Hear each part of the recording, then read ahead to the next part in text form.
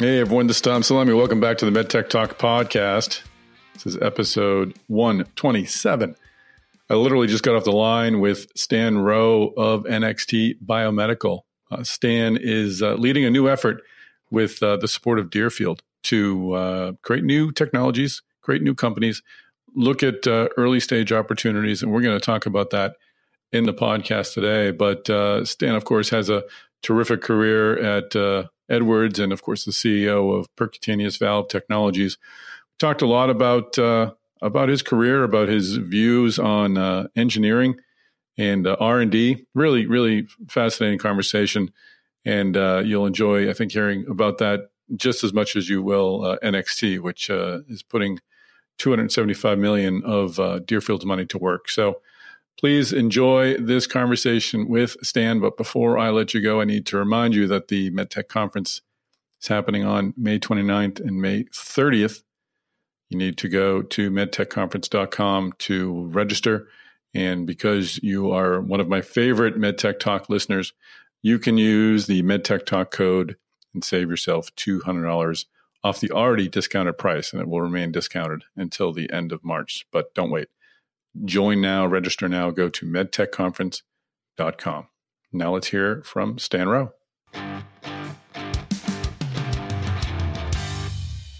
Stan Rowe, welcome to the podcast. Thank you very much.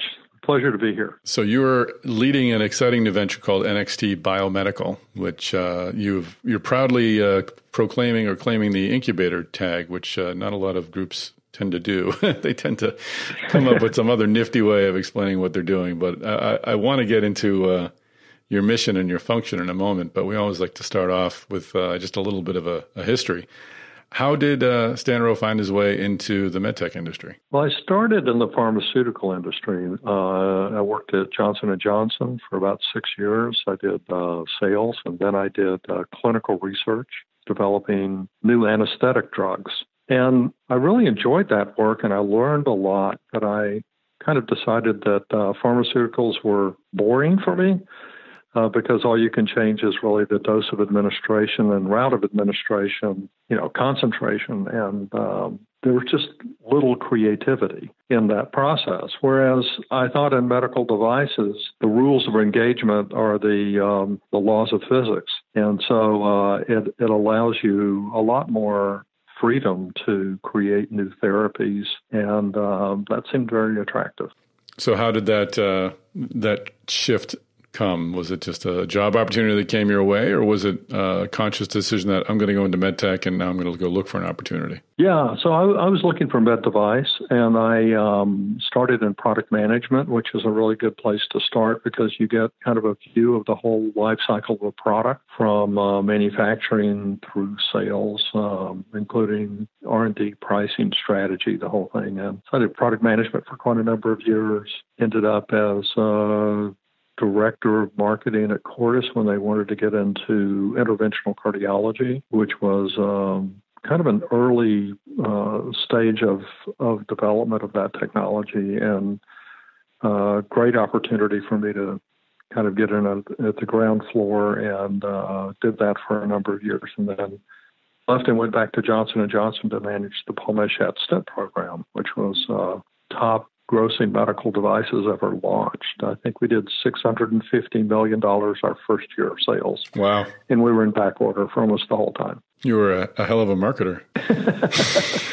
Well, again, it wasn't marketing in the sense of promotion. It was marketing in the sense of developing a market, developing a product, validating it. So it was everything from manufacturing, R&D, and clinical trials and FDA approvals and all of that. So great opportunity to learn in med devices to do that. And I went from there into kind of back in the R&D phase. So then I did, after we launched it, I did advanced technology for J&J and business development. So I started looking at, radiation and drug elution. Nobody thought about drug elution at the time. So since I had a pharmaceutical background, the idea of drug elution made a lot of sense. So I hired actual pharmacologists to come in and work on this, and work through things like local kinetics and second order kinetics of drug elution off of stents. And that was the platform that ended up being, the sirolimus Cypher stent. But I left before that was launched. But I did get introduced to percutaneous heart valves at that time. And you were in the Netherlands, is that right? No, I was based in New Jersey, and I got introduced to that through my friend Stan Rubinovich, and he was working in Europe looking for new technologies, and I met Dr. Crivier, who actually at J&J decided to look at this opportunity. But when I left, and Stan left, and a lot of other people left after the integration, J&J bought Cordis, tried to integrate the two. The integration was pretty bad, and a lot of the top management left. This project of a percutaneous heart valve just, it was dead in the water. They were trying to integrate, 100 projects in Cordis and 50 projects in J&J, and this was some crazy idea that fell off the table. Well, we went and picked it up later and formed Percutaneous Valve Technologies and developed the very first percutaneously delivered aortic heart valve, which was an awful lot of fun. And I want to talk about PVT in a moment. I'm curious, did you feel more comfortable on the science side? You started out in science, you went over to the business and sort of operations side, and then went back to R&D where you could stretch your research muscles again. Did one feel like home field versus the other, or were you comfortable in both? No, I don't see these as silos. I think that, most products fail not because they fail technically. They fail because people don't understand customer requirements, or they don't understand competition, or they don't understand, what they're capable and good at doing. And so I think R&D needs to, for it to be really effective, it needs to flourish in that environment of understanding your competition and your capabilities and your strategy and all those things. And if you don't do that well, the R&D effort itself will not be productive. So they need to know, one hand needs to know what the other is doing, and one needs to know where the opportunities are for the business. Yeah, what R&D engineers can do is fantastic, but they don't define the product or the product performance characteristics that are necessary to be successful. That's where you need a lot of business input and strategy input. And I think that's why many companies are not very effective at R&D. Interesting. I was going to ask, on a broader industry basis, do you see the relationship between engineering and the business side improving? Is there better communications between the two? Do they operate more in sync, or is it a company-to-company sort of situation? I've lived in companies that had standalone R&D units that are kind of separate from what everybody else is doing. And, sometimes they come up with some brilliant things, but many, many times they flounder and they develop things that people don't want or don't need or don't fit. And that's where that alignment is so critical. And I think you need early stage marketing. You need great communications with business leaders to ensure that R&D is well aligned with every other part of the organization. You have to be able to manufacture it. It needs to be the right quality standard. It needs to be at the right cost. It needs to meet regulatory requirements. It needs to meet medico-economic requirements. If you walk through all of those requirements, R&D needs to be incredibly well connected to be efficient and effective. Yeah, that's always a challenge just in operating medtech conferences to draw from that pool. The engineering pools always seems to be a challenge. They don't seem to be, at least with the conferences I've run, which are more investor conferences, they don't plug into sort of the early stage entrepreneur side of the industry, at least not attending these types of conferences, and I often wonder why. I think they would benefit from seeing how others are R&Ding. Well, yes, and part of the problem is I think a lot of management of R&D may not recognize all those benefits, and they want their biomedical engineers to be great at biomedical engineering. Go do that. I have a very different view, and that is that I want my R&D engineer to understand the market and the medicine and the competition and the regulatory and quality requirements and work efficiently and effectively with quality, regulatory, and manufacturing. And then they can be great biomedical engineers. Well, I could go on more about that, but I do want to talk about. I think I enjoy the sort of dynamics of company operations. But let's talk about percutaneous valve technologies. How did you become CEO of this of that company? And was being CEO on your career bucket list? Was it something you were intending to do, or was it accidental? No, I was happy to pick up that mantle in a small startup that was, founded in my bedroom. It's not very intimidating, but as it grows, it does become, you feel the weight of responsibility. I'll put it that way. At least my view of being a CEO is that I was responsible not only to the shareholders who put their faith in me and put money into the company, but every employee who signed in to be a part of the journey, that I felt responsible to them and their families that we be successful. And it's a big burden if you view your role that way, and especially knowing the odds of being one in 10 maybe really succeeds. So it was scary, but I also felt that it was worth it.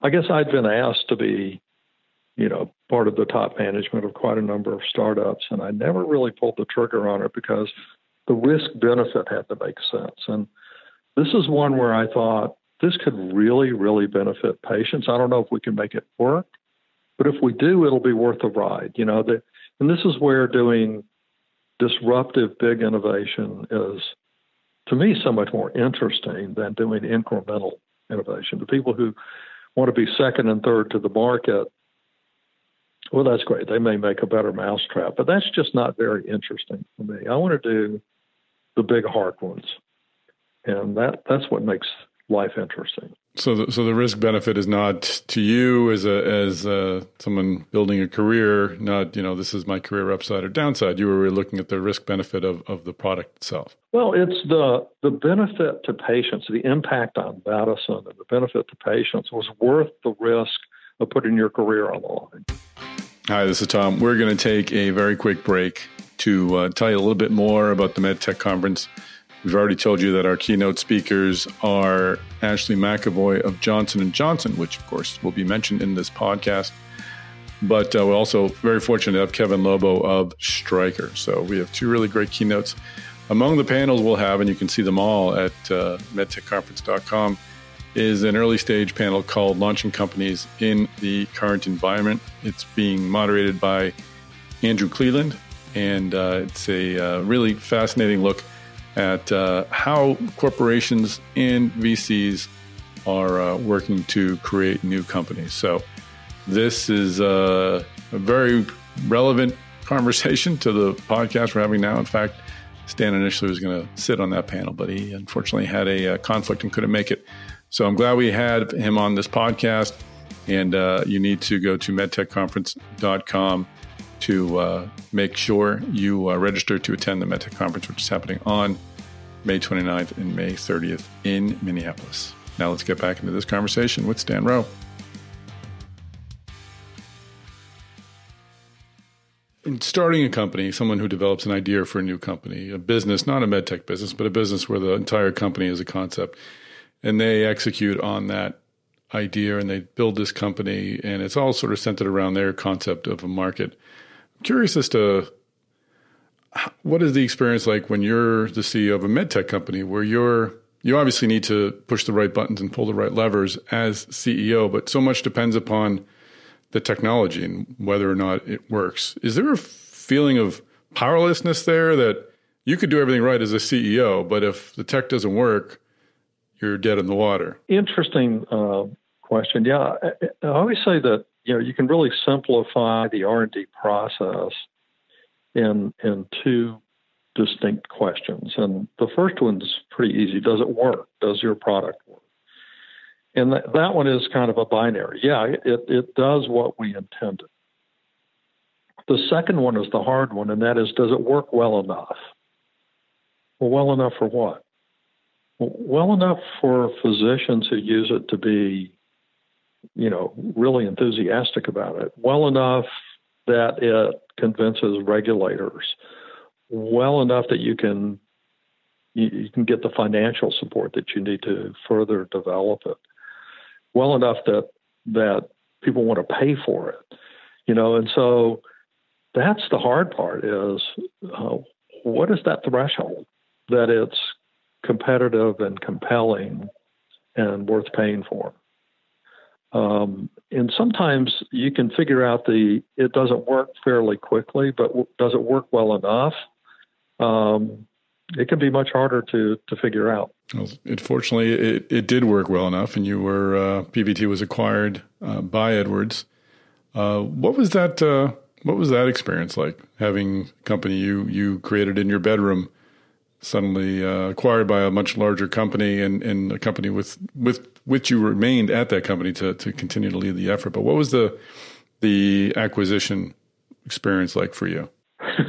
Well, we could spend a whole podcast on that one. All right, that'll be the sequel. Yeah. If you remember, so I had Johnson & Johnson, Boston Scientific, and Medtronic all sitting on my board, and then I sold it to Edwards. So the dynamic was pretty crazy. Sounds like Thanksgiving dinner at some angry relative's house.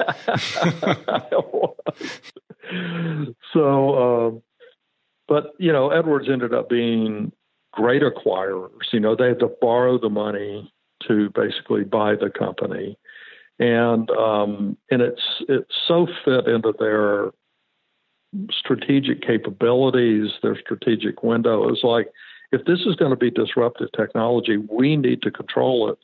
Otherwise, we'll be the disrupted ones. So they really bought into the kind of Clayton Christensen idea of disruptive technology. And I think many people were uncertain as to whether it would work within Edwards. But Mike Mussallem, the CEO, was committed to trying to make this work and was a great partner in the development of this technology. And even when things were tough, we made corrections and moved it ahead. And it took a lot of perseverance on Edwards' part to make this the product that it's been for them. And you stayed at Edwards for 15 years, 15 years. That's an unusual track for a startup CEO who's acquired. Normally you may stay for a few years and then move on to something else. What was that transition like, being an employee, being obviously chief scientific officer, and you were a corporate vice president, so you were certainly higher up on the website and toward the front of the website page. But what was that like, staying in a larger company, and why did you choose that path? Why not look for another startup opportunity? Well, I started with the idea of, I want to see this to the end. I really, I want this to be on the market helping patients, and I wanted to do my job to try to make that happen. So we did, Stan and I and a bunch of the other folks from PVT just stayed on to really make this dream a reality.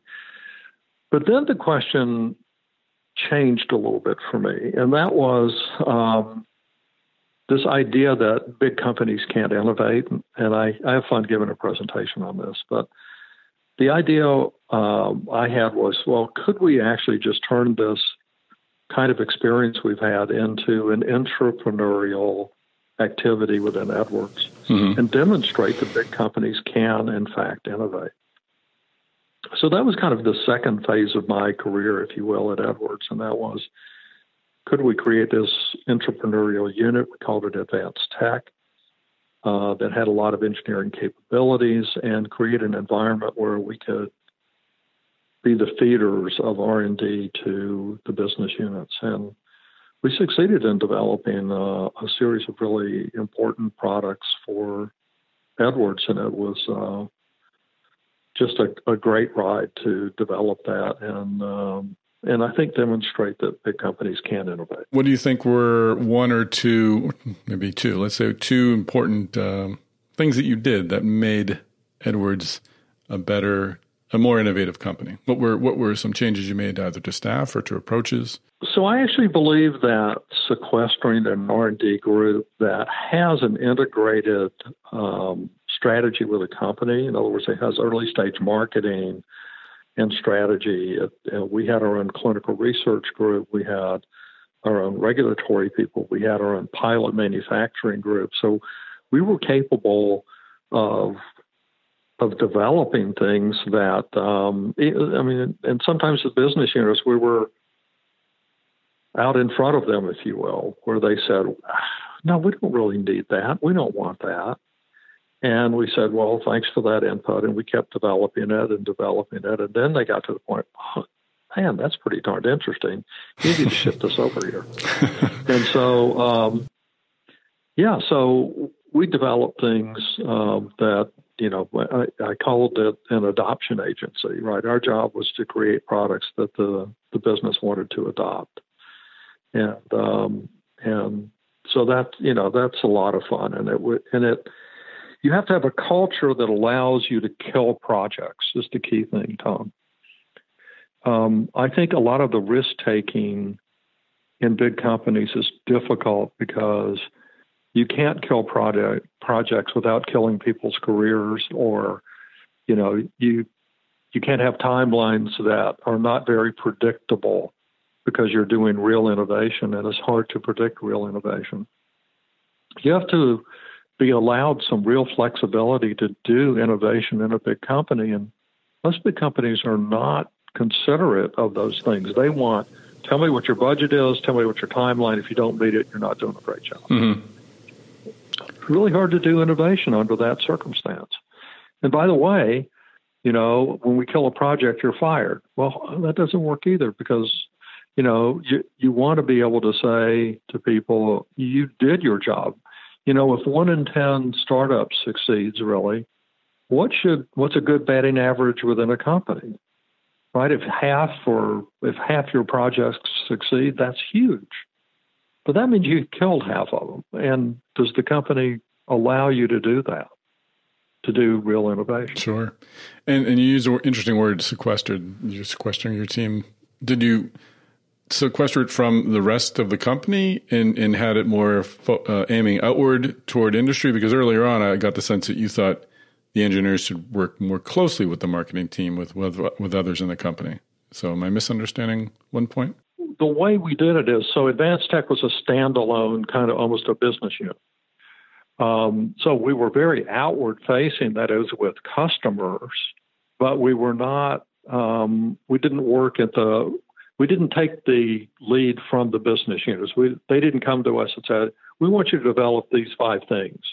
We had the independence to say, we're going to develop these brand new products that no one's thought of for Edwards. It's a pretty great job. Yeah, it really was. And I give Mike Mussallem huge credit for giving us the freedom to do that, which was, I'm not sure how many CEOs would do that. Well, now you've got another really cool job. You're one of the leaders of NXT Biomedical, which is a yes.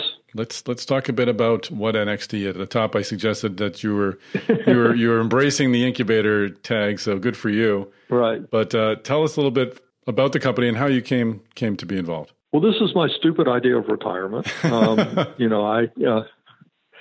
I spent a lot of time traveling and working at Edwards, had a great time there, and I had huge respect for that company and the management team there.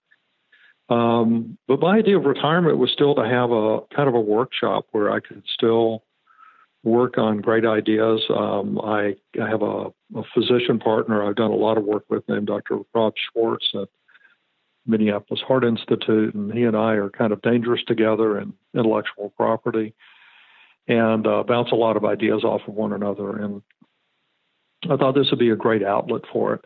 So there are kind of two different kinds of incubators. One kind incubates small companies, getting them ready for funding or their milestones or, kind of facilitating their early development. And I think the other kind of incubator, and there are only a handful of them that I can name, are those that take ideas and spin them out into companies. And that's kind of what we do is a little bit of a continuation of what advanced tech was, but with a slightly broader scope. And that is, we just want to solve big problems in medical devices with an early innovation process. And maybe what's unique about us is the partnership we struck with Deerfield Capital. And they were willing to put the money up front to say, we'll set aside $275 million and you'll have 5 years of operating expenses. And then as you spin out companies, we already have money set aside for them. And it gives me time to kind of, socialize what the product is and the marketplace and all that with them so that by the time we reach a key milestone, they're ready to fund it with the money already there. So I don't have to spend time fundraising. And if you think about it, fundraising is incredibly inefficient. It's inefficient on both sides. If you're a startup company, you probably talk to 50 or 60 venture capitalists or to try to find a lead VC. And if you're a VC, you talk to, 50 to 70 companies before you find one that you want to invest in. But that's an incredible amount of wasted time and effort. So I think we're trying to circumvent that loss of output by just being focused on the R&D process, knowing that we have funding when we develop really compelling ideas. So what is the source of the technologies that you'll invest in? And are you looking to build products or are you looking to build companies? So thus far, everything's kind of been internal, but, there's some combination of that, we're happy to reach out and grab IP or, one of the things, for example, that we identified and started doing some early work on when we started looking at the patent landscape, we found a couple of other people who were doing some early work, and I think we're going to partner with one of them to spin out one of our early companies. So I think when you're doing this very early work, if you look around, sometimes you find people that can accelerate your process. The source of ideas, most of them have been internal, but I always believe that the best ideas should win, and I don't care where it comes from. If there's a really compelling concept for a new therapy, then, we want to hear about it. And we want to develop it. There seem to be different ways of coming up with new products. The biomed programs, they're sort of looking at the healthcare system, sending fellows out there to see where the shortcomings are in the hospitals. There are others like the folks at Caridia who, would look at the body and see what kind of biological change we need to create and find a device or a mechanism that can do that. Are you looking more at what technology is out there and what the applications are for that technology, or are you looking at one or the other, at the hospital or the body? I tend to be the guy that sits in these medical meetings. I think I've gone to an average of, somewhere between 10 and 12 medical meetings a year for 25 years. And I'm the guy that's sitting in listening to lectures or visiting poster sessions. And I think what it takes is a small streak of nihilism to look at what medicine does and go, really? That's the best we can do? We got to do better than that. This is still a real problem and it's really impacting patients. And I think many of the patients who are underserved are difficult to see. I mean, I learned that in spades in transcatheter heart valves. I mean, if you went out and asked the experts in the field, the cardiothoracic surgeons, how many patients were not getting surgery, they would tell you we treat them all. We can treat a patient who's 90 or 100 years old successfully. How many patients do we turn away a year? One or two. We don't, there's no such thing as a non-surgical patient. But, no one asked the stupid question. And the stupid question was, why would I send a non-surgical patient to a surgeon? I mean, what do surgeons do? They do surgery. So a non-surgical patient never gets referred to the surgeon. And there's, tens of thousands of them out there. They're just diffuse and they die of old age rather than their real cause of death, which is aortic stenosis. So I think the same is true of many things in medicine, that there are a lot of patients who don't have the best outcomes and they're underserved by the therapies that are offered them. And we could do better. And that's the nihilism and the objectivity that I think we can bring to improve patients' lives. So you have $25 million committed to invest over the next 5 years in what you say are cutting edge technologies. Are you looking again to build companies around each of those that you will lead or you will find leaders for? What does NXT look like in 2 or 3 years? No, so I think we're just a handful of kind of select people who like to do this early stage work, and our job is to take it through early feasibility and spin it out. So what we will be doing is spinning out companies and hiring managers that will fill in and catch what we're spinning out post-feasibility. Do you then retain, well, I guess when does Deerfield then become involved? Is that the other $250 million of the 275? Is that for follow-ons and for supporting those companies down the line? That money is set aside to fund those companies that are being spun out.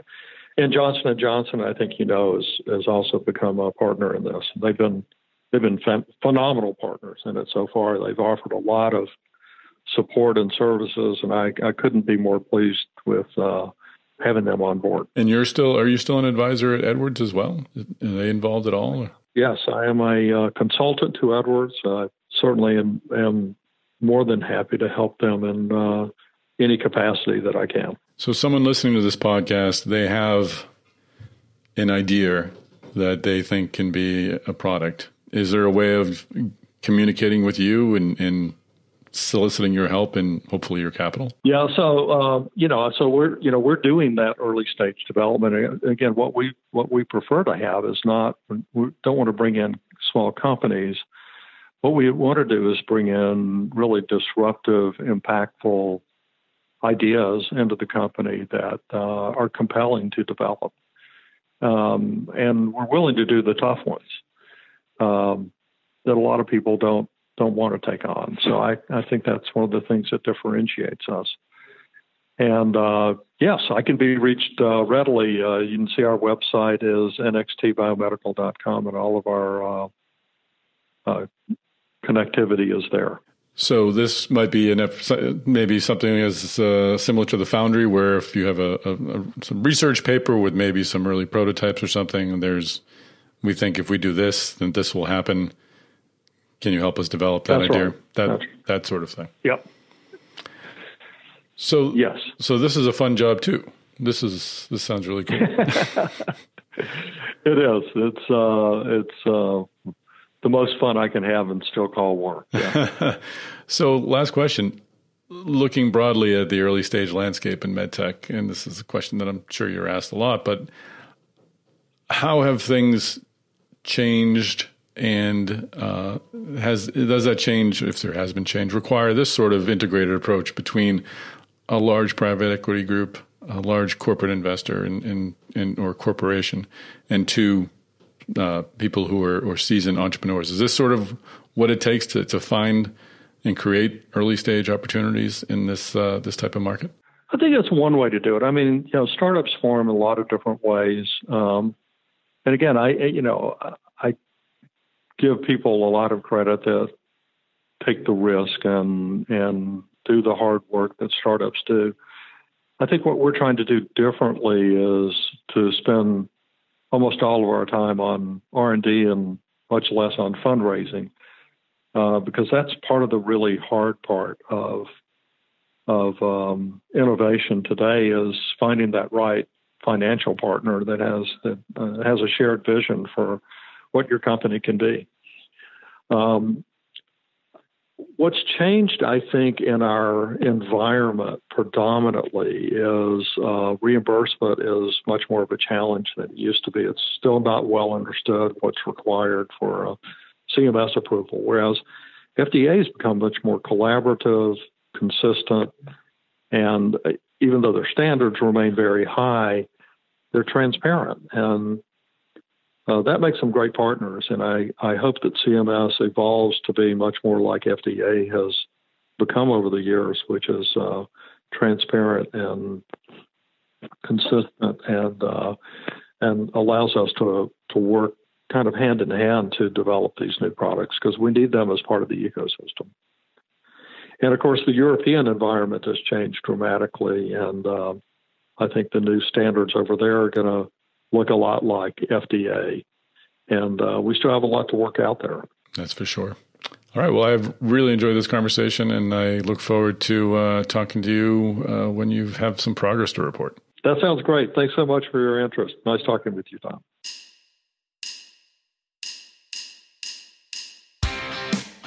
All right. Well, that is a wrap. Thanks so much for joining us on the MedTech Talk podcast. A few things, if you would, subscribe to the podcast. If you haven't already, make your friends and colleagues subscribe to the podcast, because why wouldn't they want to listen to these conversations? I really enjoyed this one with Stan, and we have many, many great ones coming. So subscribe now. Finally, give us a ranking on iTunes or whatever platform you're listening to. That really does help others find the podcast. And of course, be inspired to register to attend the MedTech Conference, which is happening on May 29th and May 30th in Minneapolis. May 29th will be our very first opening reception. Everyone from the conference will be there. You'll have a great networking opportunity. And then you can start the day fresh on the 30th with a very full agenda that you can see at medtechconference.com. And once again, don't forget to use the MedTech Talk code to save yourself $200. Tune in next week. We'll have another really great tale of innovation for you on the MedTech Talk podcast.